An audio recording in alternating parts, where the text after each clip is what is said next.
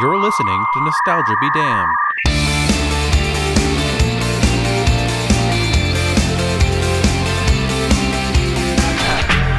Now everybody from the 313, put your motherfucking hands up and follow me.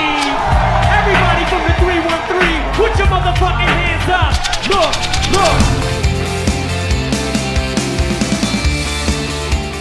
Hello everybody, my name is Zach, I'm Brandon. and you are listening to another fabulous episode of Nostalgia Be Damned, the show where we take some of your favorite movies, the ones you watched growing up, the ones you are nostalgic about, and we watch them objectively. We let you know, are these movies any good, or are you blinded by nostalgia? And this week we watched 2002's musical drama, 8 Mile. Find your voice, Zach. Yep. Wow. What was the tagline? Find your voice was one of them. Yeah, Gross. Yeah. Okay. Yeah, 8 Mile. I knew you were going to say it was a musical drama. I don't think this movie constitutes as a musical.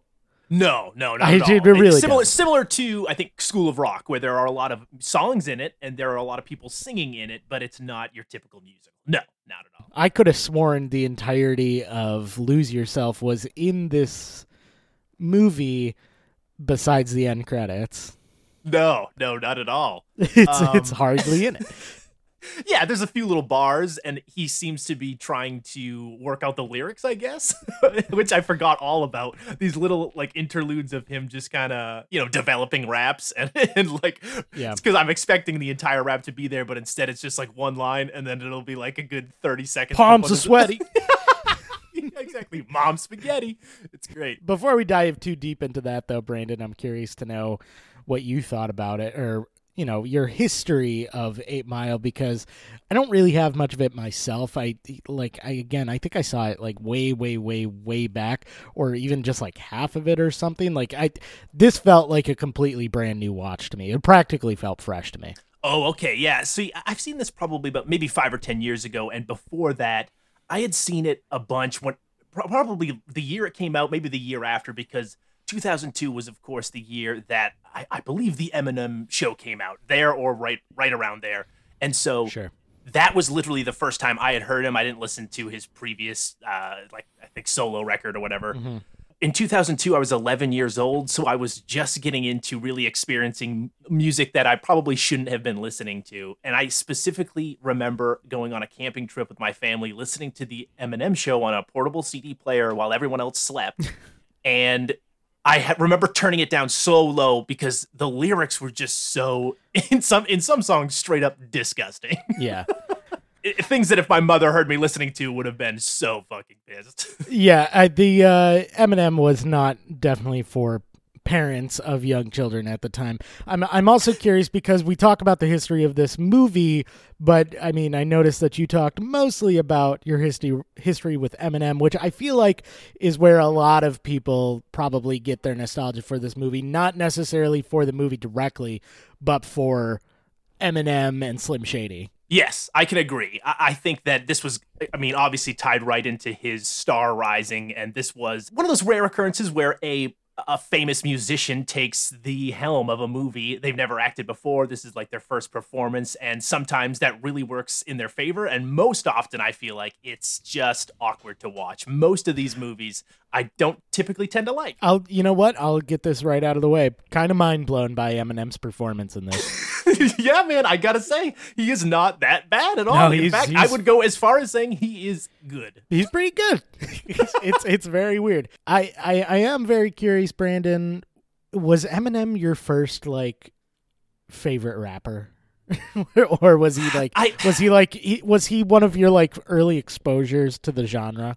Yes, for sure. Because again, at 11 years old, I probably couldn't name another rapper at the time. I know that at that time, that was when I was getting into a lot of the popular music of today, like the hip hop and stuff, pop music. I was constantly watching fucking VH1 and MTV, just the music videos, and jump start their music video countdowns on the weekends. But 8 Mile, when I remember seeing the previews for, it was genuinely, I think, right around that same exact time I had just listened to the Eminem show. So I was getting into him, getting into the music. And of course, I couldn't see this in theaters, but it was one that when my dad picked up on DVD, I did watch. And at the time, I think it was me and maybe my sister who was also kind of into Eminem. We really liked it. My dad, I remember not enjoying this film and then really not going back to this until I think it was parodied quite heavily in Scary Movie 3. And then for whatever reason after that, I feel like I went back to the movie even more. And then for a good 4 or 5 years, I watched it a bunch. And yeah, I haven't seen it in my adult life many times, but I do always kind of I've had that nostalgia of not only discovering 8 Mile, but really getting into the rap genre itself through Eminem, which is a very white and unfortunate thing of me to say. Yeah, it is. Yeah. I opposite end of the spectrum, I'd say my early rap exposure was actually to NWA. Yes. Which is very, like I said, opposite end of the spectrum to Eminem. So like when Boys in the Hood came out, I was way more excited than anything that I ever would have been excited about with Eminem. But I will say, you know, obviously I don't think you could grow up, you know, when we were growing up and not have had at least 5 Eminem songs like jammed into your brain. Yeah. I mean, I liked Eminem growing up. I'm not going to get into the debate of, is he a good rapper on this show? I think he is a good rapper. Is he like one of the best? I'm not going to get into that. Yeah. But, you know, I think it was undeniable, especially when this movie came out, how popular he was and how catchy his songs were. Yeah, I mean, first and foremost, we are not a music podcast. No. And while a fan of Eminem back in the day, I really only know about his past and upbringing through, you know, the lyrics of the songs, no matter how true or false that may be. So I don't necessarily know how true this film is. I do know there are sprinkled moments of autobiographical or whatnot, moments from his life. I think he is from Detroit, but I just don't know. Yes. I just don't know how much of the of 8 Mile is actually pulled from his life. I would imagine it has some sort of degree. I will say this, I was not looking forward to this in terms of, I don't have sympathy for white rappers who struggle because like, oh, well, you know, it's tough out there for a white guy. Like, no, it's not. So I was anticipating that being the case in this movie. I was pleasantly surprised. It's like, it's brought up a few times, but it's not like at all the main focus of the struggle in this movie. So I will say pleasantly surprised about that. And you did mention Boys in the Hood, and it's funny that this movie was also kind of what triggered my interest in checking out a lot of those movies, because I think the real only like Life in the Hood movie I had seen prior to 8 Mile was Friday, I think, with Ice Cube. And really? Then after this, that's when I really got into stuff like, yeah, Boys in the Hood and Menace to Society and Juice. And it was just, again, you're introduced to a slice of life I would have never seen. And, you know, it's just so divorced from me. Here, Detroit, 1995, which is where the city takes place, divided by 8 Mile, which is this highway between the predominantly black city of Detroit and the largely white suburbs to the north, where I think Eminem grew up. As a film debut, because this is his first performance, his only performance, really, I guess after this, he said he'd never act again on the set, saying it was just a very demanding job. Also, with the fact that he's in every single scene of this movie. Every single scene. Yeah, literally every scene. He did end up cameoing, though, in Funny People and The Interview, I believe, are the only other 2 performances he's been on screen before. The Interview, probably, his cameo in The Interview, probably the only part of The Interview I actually liked.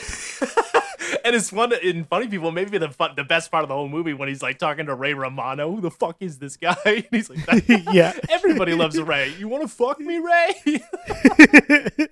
Across this crowded restaurant. It's really so funny. It's almost too bad that he doesn't want to do more acting, because I think just his persona, like him as himself, is funny. Yes, yeah, I will. And I'm happy to see that he can at least understand and kind of take the piss out of himself anyway. Yeah. Now, anyway. Sure. I think had you asked him to do this back then, he would have not agreed. No, if you had asked Slim Shady to do it, I don't know if he would have. No. So this film, I think largely why it works, though, comes down to its direction. It's by Oscar winner Curtis Hanson, who sadly passed away in 2016. He also directed Sweet Kill, The Little Dragons, Losing It, The Bedroom Window, Bad Influence, The Hand That Rocks the Cradle, The River Wild. His most popular and beloved film, of course, is L.A. Confidential. He also did Wonder Boys, In Her Shoes, Lucky You, and ended his career with Chasing Mavericks, the Gerard Butler surfing movie that I did not see. Whoa. Little Dragons, though. Hello. Yeah, what a varied career.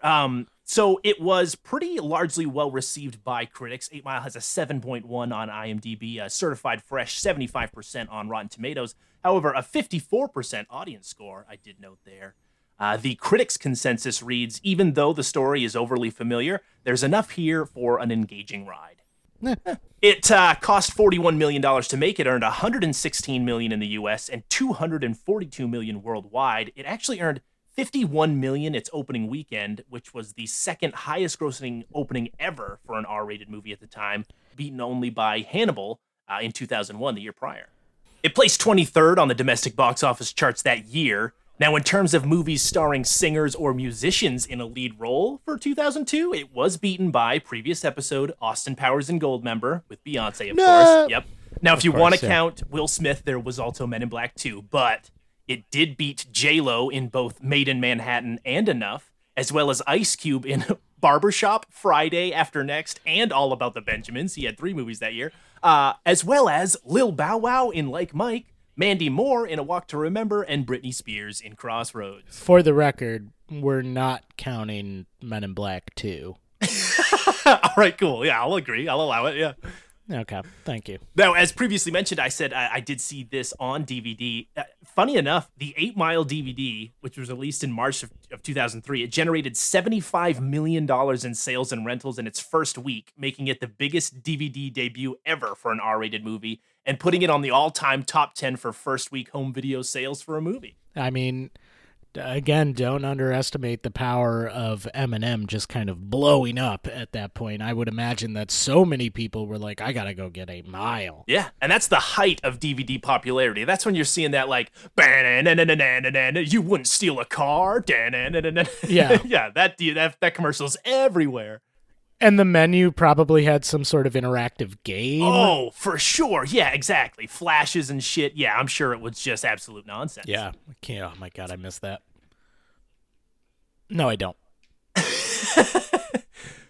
As we had mentioned, the film did receive pretty positive reviews. It even made Time Magazine and Rolling Stone's Best of the Year lists. And it did famously win, of course, the Oscar for Best Original Song, Lose Yourself, which made it the first hip-hop rap song to win the award. I think it's only been done twice since.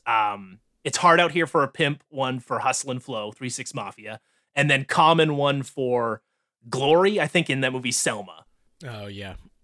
Eminem famously was not present at the ceremony. However, 17 years later, I don't know if you remember this, in 2020, he did a bizarre kind of last-minute surprise appearance at the Academy Awards to perform the song. Remember? It kind of came out of nowhere. I was like, do. Wait, what? And there was all those awkward gifs of people like bopping in the audience and like moving, grooving to the music. Was it like at the anniversary of the movie? Was that why he did it? I can't remember. No, it wasn't, because I remember people saying like it's not even the anniversary. It would make sense maybe 20 years later, but it's not. It was 2020 and the movie came out in 2002. He just showed up to the Oscars and did Lose Yourself?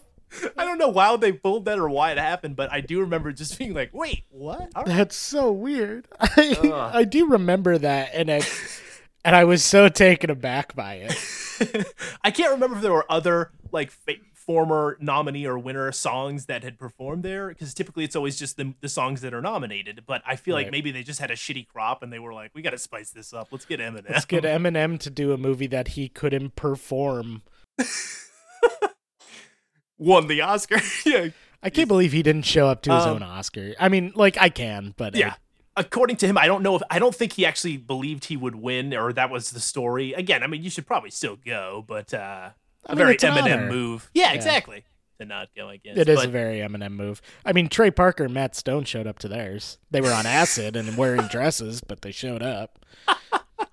And did not win the Oscar. And did not win. Yeah. They lost to Phil Collins. Fucking Phil Collins. Oh, that Tarzan song, right? Yeah. Fuck You'll Be in My Heart. Well, yeah, we'll get to it eventually. We'll get to it eventually. I don't want to. I know. God. Okay. So this film's accompanying soundtrack was also a commercial success, being certified quadruple platinum. Lose Yourself has been named, I mean, on some of the best songs, like the 500 best songs ever list from Rolling Stones and shit. But Quentin Tarantino, Alan Parker, Danny Boyle, and Stephen Daldry were all considered to direct. Reportedly, Tarantino actually really wanted to, but did decline as he was in the middle of production for Kill Bill Volume 1 and 2. Okay. Could you imagine Quentin Tarantino's 8 Mile? a lot more use of I the N-word. I can't even. The answer is no. I can't imagine Quentin Tarantino. That would be so fucking insane and bizarre, and I want to see it. This was, of course, another film debut, Falcon, Anthony Mackie. His first film performance. Pretty nice to see him, babyface. We get another person in here that I don't want to spoil right now, because when we get to him, I let out an audible guffaw. I know who it is. Of course. I know who it is. How he makes his entrance to the film is one of the best film entrances I've seen in many, many years. I loved it. I loved it to pieces. But the last bit of trivia my here. favorite actor and yours. The last bit of trivia here is 8 Mile was originally considered to have an unofficial follow-up movie titled Southpaw which was going to have Eminem reprise his role, who is now down on his luck lightweight left-handed boxer trying to regain custody of his daughter. The script eventually evolved, that idea was scrapped, and then the movie was eventually made with Jake Gyllenhaal in 2015, and Eminem, I guess, produced the soundtrack. But yeah, that movie was supposed to be an Eminem follow-up to 8 Mile. I was going to say, I remember a movie called Southpaw, but like... it's that movie. That was supposed to be a sequel to 8 Mile? Rabbit just suddenly becomes a boxer? Jesus fucking Christ. That would have hurt. What were they Yeah, that would have hurt this movie in retrospect, I feel. Oh, so much. What were they fucking thinking? That's insane. Oh, Jesus Christ. I'm like upset about that. This might affect my overall rating of 8 Mile. Yeah. That they were like, let's follow it up, but this time instead of a rapper, he's a boxer. I don't know if he would have still gone by B Rabbit if he would truly be the same character, but they did. This was going to be his unofficial follow-up movie. I don't know, set in the same, world. We'll see. Yeah. You're real puzzled over this, man. This has changed the course of your day. I am. Yeah, it really has. I'm several layers of upset right now. And before we get in, it was rated R by the MPAA for strong language, sexuality, some violence, and drug use. So, the 4 quadrants. Hooray. All right, man. Are you ready to do this? Yeah. Yeah. Yeah? Yeah. Whew. You look a little nervous, almost as nervous as our lead character here at the start of the film. His palms are sweaty. Yeah, some would say that Jimmy B. Rabbit Smith is a bit nervous about his upcoming rap battle. He's practicing his sort of stance in the mirror of this bathroom, the local venue, the Shelter, which is where all these rap battles happen. He's listening to some Moob Deep. I did like the soundtrack. Actually, the songs they use throughout. Yeah, pretty amazing. Great. Yeah, it's really, really Shook good. Ones Part 2. Yep. But yeah, he pukes in the toilet. So not on his sweater, but it is Mom's spaghetti. But before he does hit the stage, he meets some of his friends outside while changing his shirt. There's Mekhi Phifer as Future, who is Jimmy's, closest friend. He also hosts the rap battles. Big fan of Anthony Anderson's performance or portrayal of this character in Scary Movie 3. Every time I heard Future, though, I kept thinking of like the real life rapper Future. Oh, yes, of course. Yeah, I think now in retrospect, it's kind of funny. Yeah. We've also got D'Angelo Wilson as DJ Is. We've got Omar Benson Miller as Soul George, who is his brother. And then really one of the standouts here is Evan Jones as Cheddar Bob. And I say standout because I don't know, and I'm trying to be sensitive here, I don't know if there's something wrong mentally with Cheddar Bob. Or if he's just one of those idiot characters who just is constantly making the stupidest decisions. I think he's... So, I mean, you see Cheddar Bob's house at one point and where he like lived and grew up. And I think honestly, Cheddar Bob, and they kind of like maybe push this in that direction without like outright saying it. But Cheddar Bob looks like the kid who grew up like relatively well off or like, like maybe in a better situation, but he hangs out with the guys that like that didn't, so he's just not as well versed in like the streets as the rest of the gang is. But like, yeah, he's a bumbling white idiot in this movie. Yes, and hilariously enough, it's funny that Eminem would go on to cameo with Seth Rogen because Rogen and Jason Segel actually had this radio interview or something where they talk about they went in to read for the part of Cheddar Bob, I guess. Oh, really? Yeah, and I guess eventually they just kept like fuck because they thought the name Cheddar Bob was hilarious, and so eventually like laughed their way out of the audition by like eventually just stopping halfway through, like, we're not getting this, are we? We need to go. It's kind of funny. Yeah. But yeah, they're all very encouraging to get Jimmy to realize, his full potential as a rapper. They're telling him, get on stage, you'll be able to do it. So these rap battles, again, it's sort of just like a platform surrounded by a sea of people, all of them chanting and shit. And then, yeah, it's just freestyle rap against, two different performers. So when, Jimmy goes up, unfortunately, he freezes. It's a very tough scene to watch. He just chokes, leaves the stage pretty humiliated, and heads on home with a trash bag full of clothes over his shoulder. Mm-hmm. Because he's homeless, because he's broken up with his girlfriend. That's right, yes, Janine.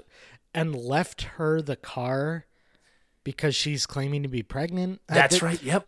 This irritates me, this whole thing, because it turns out later on we find out that she's actually not pregnant, but he never gets his car back. He never gets his car back. It's like a huge thing that he doesn't have his car. It's a huge plot of this movie, and it's like, well, you found out your ex-girlfriend wasn't pregnant. Go get your car back. Yeah. Because, as I said, when he's heading home now will be the trailer park where his mom lives, because he's got to live back at home with his mom so he can save up some money and get a new place. Janine, of course, we will meet her later on. She's played by, I think, stock ex-girlfriend actor Taryn Manning. Mm-hmm. But when he opens the door to the trailer, I laughed out loud when you can hear sex sounds. He comes in, his mom, played by Kim Basinger, is like facing the wall riding some guy. You can't see the actor. He's obscured by her until his head pops out. It's like, what? And there is the face of the renowned actor, Michael Shannon. Oh my God. So excited. I mean, day turned around when I was like, oh my God. Yep. Oh, Michael Shannon's in this movie. Oh my. And yeah, what an entrance. What a first appearance. Popping his head around. Just, oh my God. Could you imagine Michael Shannon having sex with your mom? Why would you even ask that? What do you Exactly. doing? No one wants to ask that. No one wants to think that. No one wants to. That is honestly one of the most horrendous things I could possibly imagine. Michael Shannon being your stepdad? My mother listens to this on occasion, by the way, so... Does she like Michael Shannon? She doesn't like you, now. I'm very sorry. Either way, Michael Shannon, oh gosh, that is a nightmare, a living nightmare. Yeah, also, one thing I couldn't get, I couldn't understand in this was that both Michael Shannon and Kim Basinger are doing Southern accents. They're in Michigan. Yeah, I don't know if it's hinted at least that maybe Kim. It seems like they've lived here forever. You know what I mean? But it is a peculiar decision that definitely Basinger's doing a Southern, and I didn't catch Michael Shannon doing one. I just thought he was just doing classic Michael Shannon. Maybe he was just doing Michael Shannon, and it just came off that way because he was listening to Sweet Home Alabama at one point. That's true. Yep. Oh boy. Yeah, he plays Greg, who is Kim Basinger. She's Stephanie's abusive live-in boyfriend. Also living in this very small, cramped trailer is Eminem's screaming little sister, Lily, who I felt terrible for this entire time. I think this is kind of like an anagram for his daughter, Haley, who's always mentioned in his song. She looks a lot like what I remember, I think, seeing pictures of what Haley looked like, too. Yeah, So. I actually had to look up and see if that was her. It's not. But yeah, and he just has, a real shit go of it. He's got to work at the New Detroit Stamping, which is this car factory essentially where he presses buttons that go up and down, which I'm assuming that job's got to be automated by now, right? Oh yeah, I'm surprised it wasn't automated in that movie. That's because that's the whole reason that Detroit is the way it is. But he's desperate for money and he needs more money, so he's actually asking his boss for extra shifts. But his supervisor's pretty blunt about not wanting to give him because he's always late. You're late every day. You're late today because his car broke down. Or the car that his mom gave him, right? Yeah. Yeah, the car that his mom gave him because, he filled his mom in on everything. And she's like, happy birthday. Here's a car that doesn't work. We meet Wink, who's played by Eugene Bird. He's a radio DJ with ties to this record label promoter who keeps promising him some studio time and whatnot. It's kind of I tried to grasp some of the relationships between the characters because they would turn on each other so quickly and then turn back into friends that I couldn't quite understand if these people had known each other forever, if there was stuff that there was like bad blood that we didn't know about between certain characters prior. Because it seems like everyone is really pissed at Wink, even though Wink genuinely seems to be trying to help Jimmy. But then he's also doing all this shit behind the back because he's hanging out with their rivals, the leaders of the free world. Yeah, it's pretty clear that Wink is full of it. I an think. opportunist. And Future alludes to this at some point in the movie, too, when he's just talking about, like, all these opportunities that Wink seemingly has or, like, brought up or all these connections that he has, and it's none of them turn out to be true. That's when we get the You Live at Home in a Trailer, a little Sweet Home Alabama riff with him and Future. As they're fixing up the car, they get it done, and there's like a moment of celebration, like we're out, it's a Saturday night, and we've got a fucking working car. What do we do? Let's just go drive around. They end up, unfortunately, getting into a bit of a tussle with, Jimmy. So Jimmy and his friends are part of their, like, rap group is the 313, which is representative, of course, I think of the area code of Detroit or where they're from. Free World. Yeah, then there's the rivals, the rap group known as Leaders of the Free World. And so... there's this scene where the crew's out riding around shooting cop cars with paintball guns and shit. I kept thinking of the Kevin Hart in the back of the movie in Scary Movie 3 where he's got like the paintbrush and he's just painting people with throwing full cans of paint out the window. Yeah. But here, they do end up getting into a tussle because they're in some sort of parking garage and Cheddar Bob says, fuck the free world, I guess. Because again, he just says the most stupid things just to get attention. Yeah. But it starts a fight. After, they're taunting Jimmy and whatnot for choking the other night. Anthony Mackie, who plays kind of their leader, Papa Doc, Falcon is throwing some F slurs here and there, I will say. This film, while I will say is trying to go for the authentic language of the time, which did exist. I remember living in 2002. It is unfortunate watching it now because there's just a lot of homophobic and, racial slurs throughout. Yeah, and I mean... It comes with the time. Yeah. It probably still, and it probably comes with the territory, literally. Yeah. And we do formally meet Alex, the film's love interest, played by Brittany Murphy. I do miss Brittany Murphy. The way she's introduced at first, I guess she comes to his work. He flips her off accidentally because she's looking for her brother or whatnot. Some miscommunication. Then she does meet him in this parking garage area thing. She wants to be a model in New York. That classic story. I'm sure it'll all work out well. Mm-hmm. So I clearly can tell they're trying to really paint a picture of this city, this area, which I did get a nice sense of place. Like there's just shots of when he's riding on the bus, just shots of like the decrepit buildings, everything that's falling apart all around him. It's such a good snapshot of the area and of the culture and of really the problems that are going on in that city. And they also keep sprinkling in all these little side stories to give more color, I guess, to the community. They've been talking about how there's this poor little girl who was killed or raped by some crackhead, I guess, and the crackhead's been caught. It's just the story that's been recently in the news. Yeah. And so they decide to burn the house down in which that took place. And so, there's just kind of a bonding moment between him and Alex there. But the next morning is when Jimmy's mom finds out that they're going to be evicted. She's 3 months behind on the rent. They've got 30 days to get the money or they're out.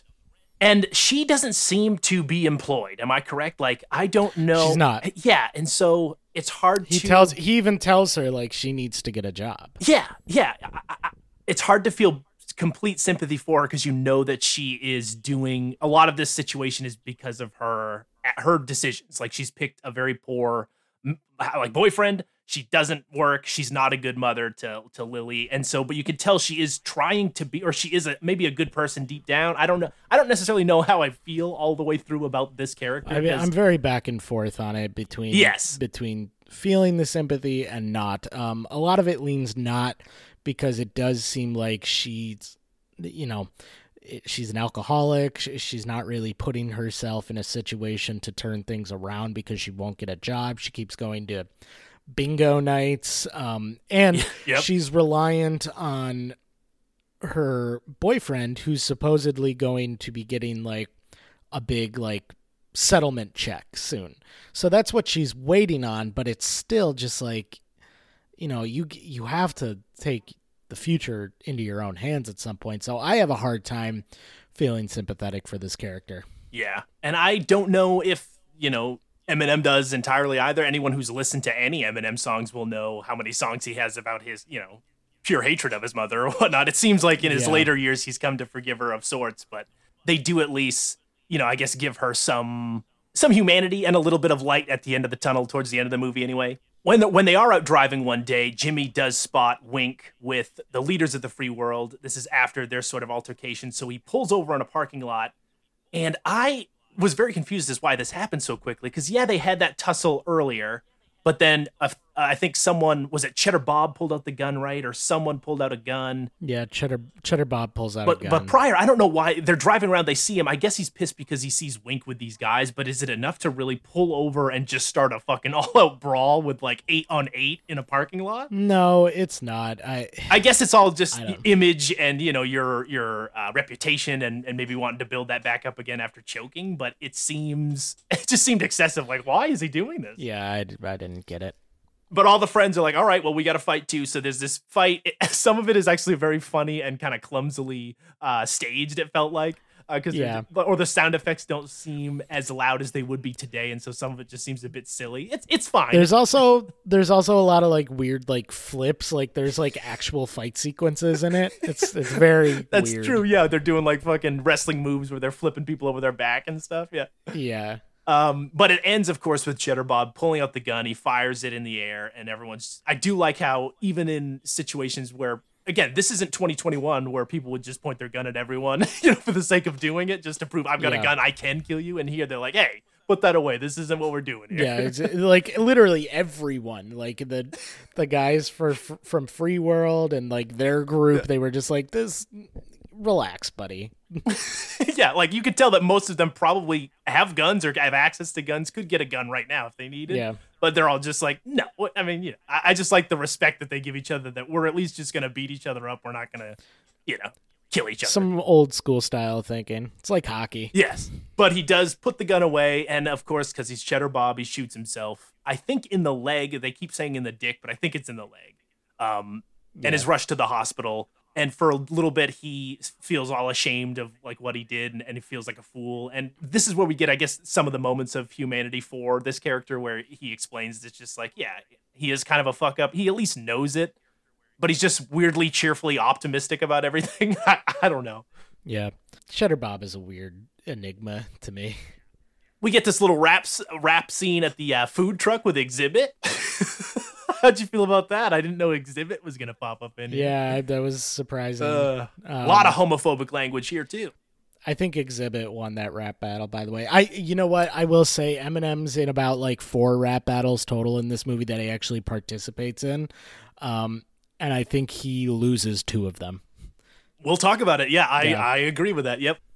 Starting with this one, I think he doesn't rap as well in this food truck scene as Exhibit does. But Eminem and Brittany Murphy do have sex at that car factory in a very romantic scene. I don't like this dynamic, and we find out why later. I don't like it as much, but it's really just I don't know. It feels very gross to me, the whole thing. They're both characters, and the actions they take from here on out are both really sleazy and makes me dislike both of them a little. Just the fact that, she's having one, first of all, did not appear to have a condom, and he just had a pregnancy scare. So I don't know what he's doing. Exactly. But the fact that he does have sex with her in the middle of the car factory, he's met her maybe 2 or 3 times, right? They've seen each other 2 or 3 times. Yeah, well, and even beyond that, you want to have sex with someone you just met, you're an adult, fine. First of all, use protection. Second of all, don't do it at work, man, where you're begging to be seen as more respectable, as so you want more work. This is basically the only thing keeping you from the edge, and you risk it by having sex at work. That's insane to me. Sure. That's what I was worried about in the entire scene. I was like, their boss might catch them. Yeah. And again, yeah, of course, you're an adult. You want to bang someone first day you meet him? Absolutely. But the fact that he then takes this as, I don't know if he seems to think that they're now in a committed relationship, but then his weird lash out at like her for talking to other people. I don't know. You know what I mean? There's been we haven't seen any of their discussions about what they are or if they're dating or if this was just we're going to fuck at a car factory day. Yeah, exactly. One of the things we've kind of glossed over is that her and Wink also know each other. Wink is like promising to connect her to people to get her modeling career off, which of course what we know about Wink is like, this is probably bullshit. Yes. And then what we can also assume from Alex, which we later confirm, is that, yes, she's also having sex with Wink just to get these opportunities. Yeah. It just makes this character, again, she's played by Brittany Murphy, so there's this light and energy, and like you almost are kind of automatically gravitated toward her just because she's Brittany Murphy. But at the same time, the character is written so like, I don't want to say scuzzy, but it's just like, oh man, how am I supposed to like this character? This movie doesn't really have a positive view towards women in general, whether it be the mom or the ex-girlfriend or the new girlfriend. I don't think there's a single woman in this, except maybe the woman at the food truck. I don't think there's a single woman in this who's really portrayed as a positive character. The little girl, that's it. Sure. Yeah, it does not pass the Bechdel test from memory. No, it does not. Wink eventually comes to Jimmy saying that he might have a shot to pitch a demo for a producer. So, get your shit together, get some songs, and we'll get you some studio time. So he starts writing songs. This is where we get, a little bit more of the lose yourself as it's being written. I think it's the next day or very soon after he wakes up on the couch to Michael Shannon just staring at him, which I would piss my pants. What do you know about this eviction letter? Hey, what do you know about this eviction letter? Yeah, holds up the eviction letter because the mom did not want to tell Greg this because she feared that if he found out that he would leave, and that's kind of that's the deal. Yeah, he's that was spot on. He was like, I don't fucking need this. Yeah, he pushes Stephanie pretty hard into the table, and that's when Jimmy like springs on him, delivers a few punches. Through some movie magic, it's a good fight where Shannon gets his butt kicked, but in any sort of real reality, Michael Shannon kills you with his eyes. Yeah, and if not, when he stands up and he's legit a full foot taller than Eminem, he even huge. Fucking hits his head on the way as he's walking out the door to the trailer because he's so giant. It's but yeah, doesn't deliver a single hit. He just walks out, leaves. And he has left for good. His mom, of course, blames Jimmy. They have this huge blowout where she kicks him out. He does manage to get his little sister over to a neighbor's house, I guess. This maybe happens often enough where she just... Yeah, his mom sobers up. Yeah. And so Jimmy heads to the record label so that he can record his demo. As he's walking through the studio, though, he does find Wink and Alex having sex in one of the booths. Because this woman hates beds, not gonna. It's public or not gonna go. Yeah, not gonna go home to have sex. That's insane. And if you are Wink and you know Jimmy's coming, why are you having sex with Alex? What are you doing? Yeah, what are you doing?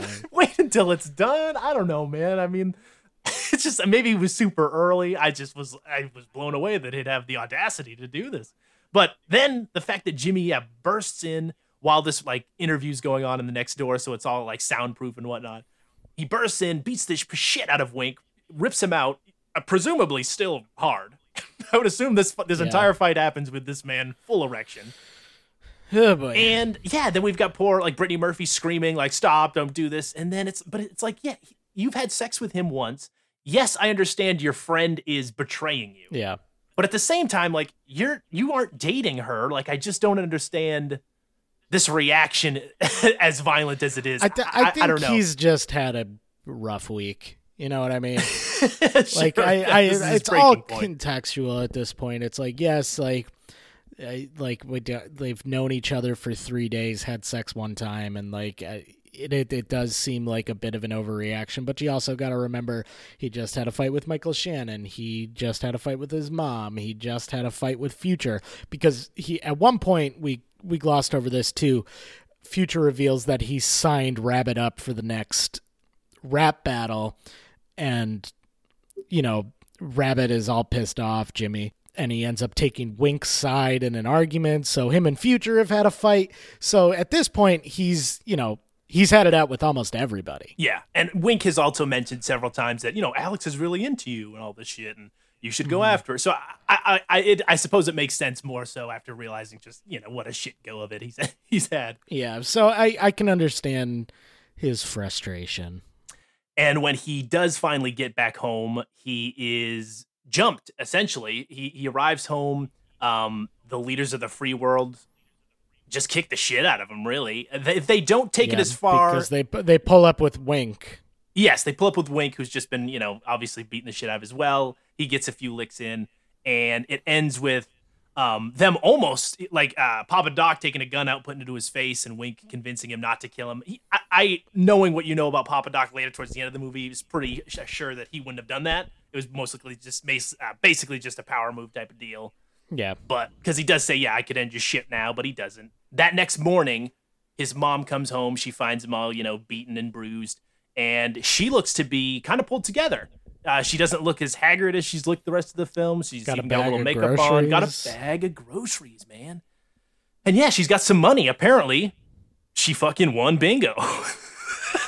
This is the most upset I got in the movie, honestly. Like, it literally is. She ended up winning like $3,200 at bingo.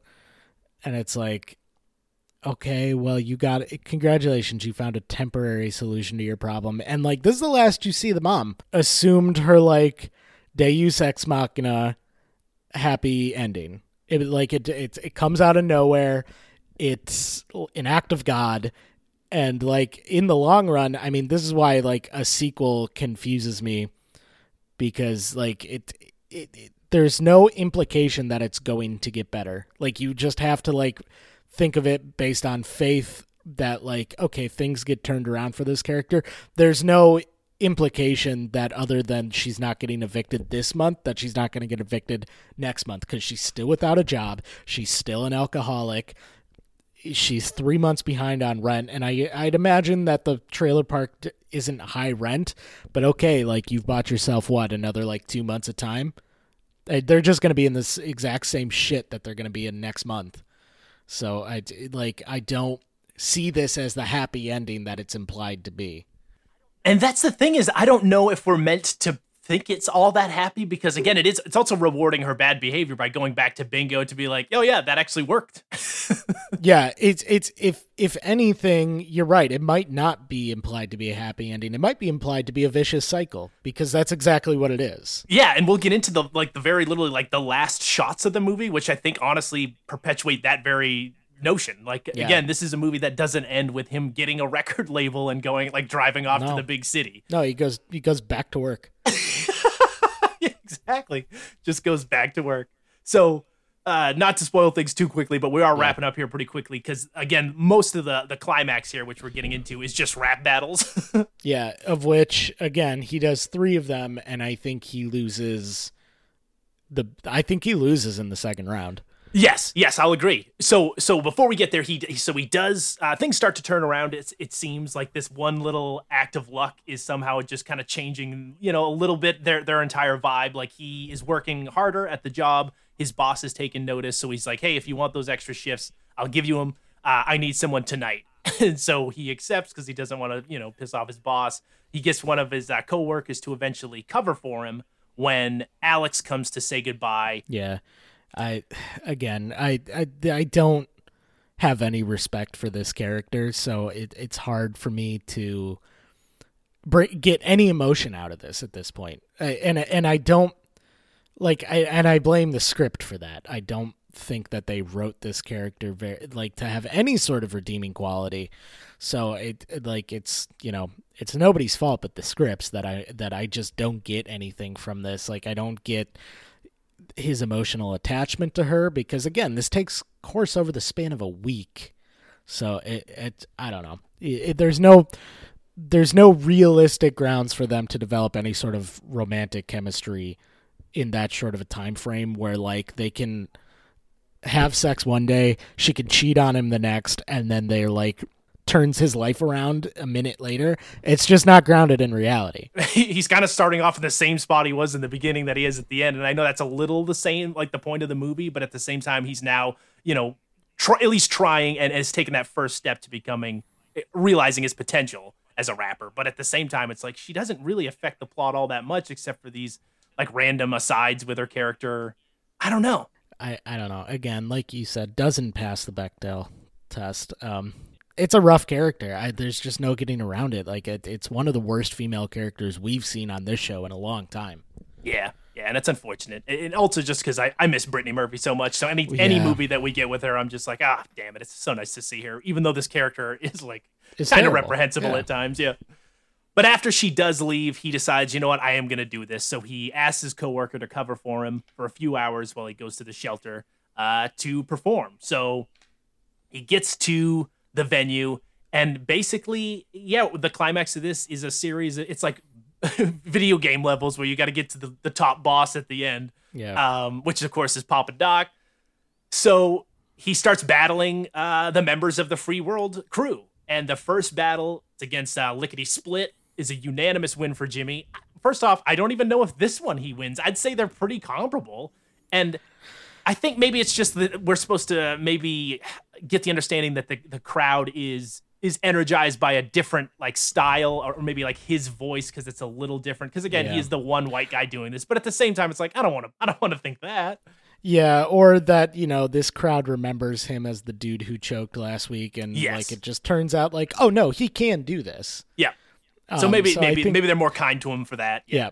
The second round, I think like he goes up against this guy that sounds like DMX, and I think he gets his ass kicked in this round. Lotto, yeah, I do think Lotto is a little better than him for sure. He has his last line, which is after, because again they all get 45 seconds to rap. His last line that is after the clock's run out is a pretty good one, and it seems like that's what wins him it. But it's like, all right. The tail end of it is pretty good, but I think body of work, I'm going Lotto. Either way, though, it does culminate with him advancing to the final round, the battle with Papa Doc.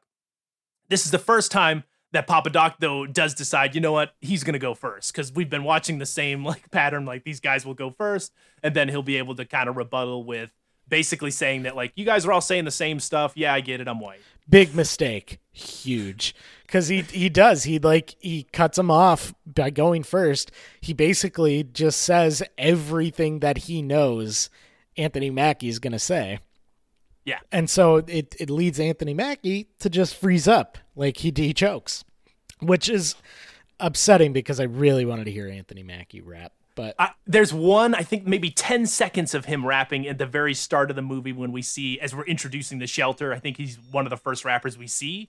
But yeah, I wanted to see so much more of Anthony Mackie rapping. Yeah, I did too. I wanted to see more of him in this movie in general. Same. He's good. He's good in the little moments he's in. Yeah. Very, very good. But again, he was a newcomer. I like this. It's honestly like the way it's shot too. There's especially a shot where he does the everybody from the 313 put your motherfucking hands up, follow me type deal, and the crowd of these people. Yeah. It's really well shot. We haven't talked about the style of this movie, but it's handheld but not shaky. You always there's a clarity to it. It just kind of adds a little grit to the story without it coming across as like ugly. You know what I mean? Like I really like this world and how they show it. And in the scenes with inside the shelter here, there's like a weird like a green tinge to the light. It looks kind of it looks kind of gross and crummy, but honestly pretty cinematic when he gets in there at this final battle.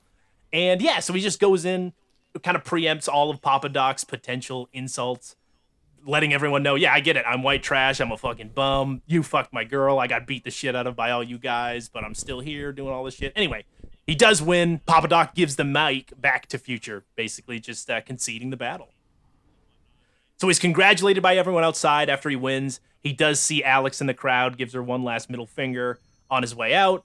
And then, everyone's like, all right, where are we going? Let's go party. And he's like, got to go back to work. I got to go back to work. And he does. Yeah, and as he's walking away, we finally get the opening chords of Lose Yourself as it plays through the titles. Yeah, and, worth sitting through the entire end credits for. Oh, for sure. Great song. Still holds up. Mom Spaghetti. Yeah, holds up. Knees weak, Mom Spaghetti. He's nervous, but on the surface, he's got Mom Spaghetti. God damn it. But I got to say, I really love this ending. I like the way that you're right. It's a sad ending. It's triumphant and also very sad, too, to just realize that, like, He's just going back to his shitty job at the factory. Nothing's going to change from tomorrow. It maybe over time, if he keeps at it, maybe things will go in a positive direction. But this is his life, and this is how people have to live. Yeah, it's very much. They do leave it open-ended for you to just kind of assume, like, no, like eventually he gets, he's taken that first step where he's getting accepted by the very small rap community in Detroit, and like maybe he gets that next step, but like they don't, but they have no illusions to like, oh, like you had one good night, your life's changing forever. Like, no, he's got to go sleep at the trailer park tonight. He's got to go work first. Like, so it's not like, it's not like a very overly optimistic. It does leave that room for you to use your imagination and assume that his life gets better, but they also give you reason to believe that it doesn't. Yeah, maybe he'll go on to become a left-handed boxer and get trained by Forrest Whitaker. I don't even want to talk about that. Well, let's talk about the movie itself, man. I gotta say, I think it holds up. I think it's a compelling slice of life that, you don't see too often. I think it really is helped by Curtis Hanson's direction. I think if this was directed by another person, maybe even like a music video director, which I could see the studio going toward, this could have been a train wreck. But yeah, it really could have. I don't think it's exploiting Eminem's fan base or the communities it represents. I won't go as far as to say it's overly authentic.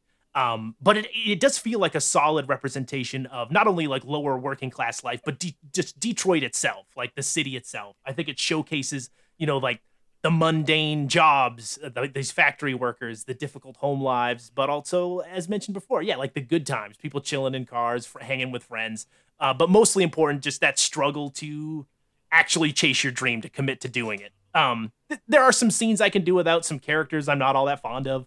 And unfortunately, a lot of that like homophobic and racist language that was very prevalent then. So it does feel true to the story, even if it comes off a bit excessive now. And I do think, like, largely it goes without saying, I think Eminem's pretty good in this movie. There's a couple moments where I wouldn't say cringy, but just a couple moments where it doesn't quite come off as smooth as I'd like, maybe. He's not super great at changing his facial expressions. Yes, I will say he's pretty good in the emotional scenes where he has to yell and there's like blow-ups or he's like fighting with someone. I think he's pretty good there, and of course the rapping scenes. But yeah, some of the more like Eminem just trying to be a normal guy hanging out with his friends sometimes comes off a bit stilted, I'll say. Yeah. But again, I do think the characters feel pretty decent for the most part. Again, some of them, Cheddar Bob in particular, not a fan of. But I gotta say, yeah, if you were a fan of Eminem at all, like, and if you've somehow never seen this movie, definitely give it a watch. Mm-hmm. If you're not a fan of rap or Eminem in general, I can't see this turning your mind or changing your mind, rather. It is what it is, and I do think it's kind of a nice little time capsule of early 2000s. What did it have, 75 on Rotten Tomatoes? I honestly think that's pretty right on. I'd say this is a 3 out of a 4-star movie. So yeah, I'm gonna match it, 73, 75, right in there. Yeah. Sure. Yeah, I mean, I agree with everything you just said pretty much. Eminem is surprisingly good in this movie, minus just like a couple of scenes. I do agree that there are a few instances of melodrama that are kind of eye-rolling, especially when, the home life scenes and like the weird relationship that he has with this girl.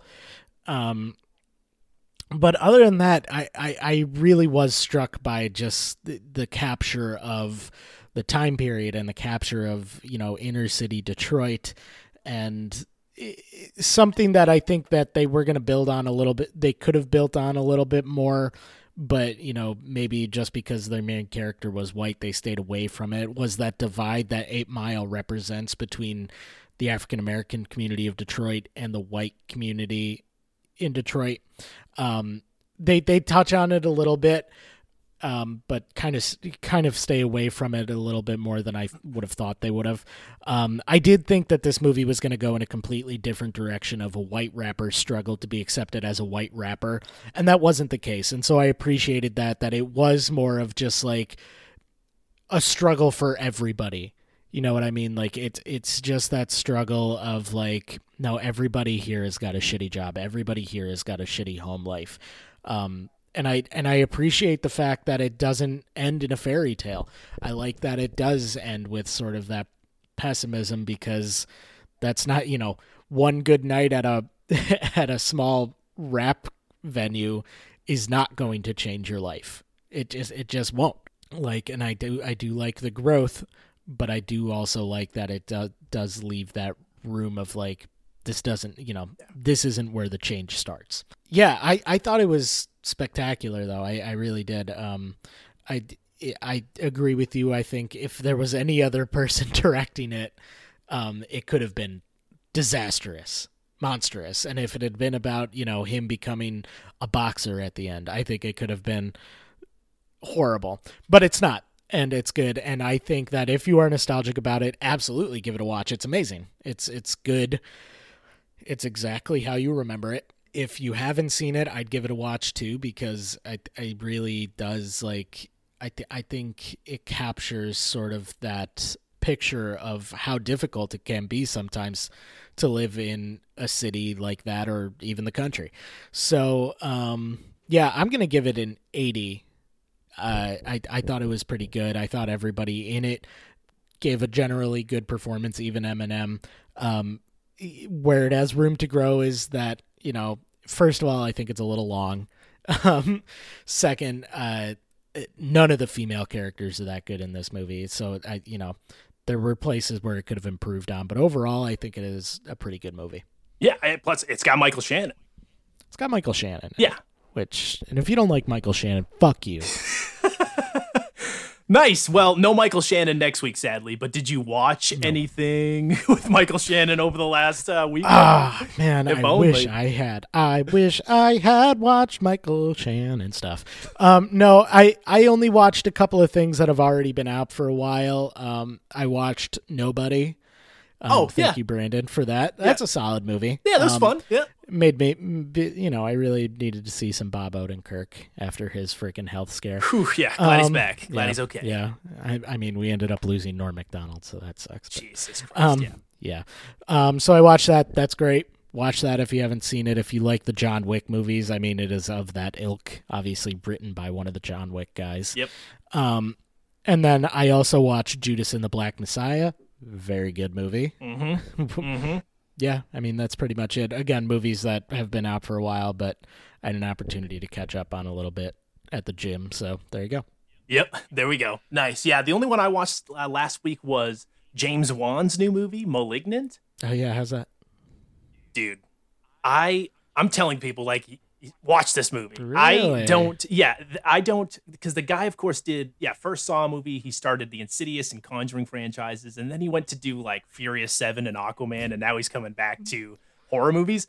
And it seems as though Warner Brothers was just, like, literally do whatever the fuck you want for, like, $10 million. And he, like, it is one of the, again, I'd say the first, like, hour of the movie, you're gonna be like, okay, this is like kind of like a weird supernatural like slasher haunting movie, maybe, I guess. Mm-hmm. But when it reveals like what's going on, dude, it's one of the most bonkers fucking like twists, and not even if you see where it's going, the visual representation of what's happening is just so off the wall nuts that you like people who see horror movies, especially like a shit ton a year, and just realize how samey they all are. And this one's different. This one truly is different. So yeah, I'd say give it a watch.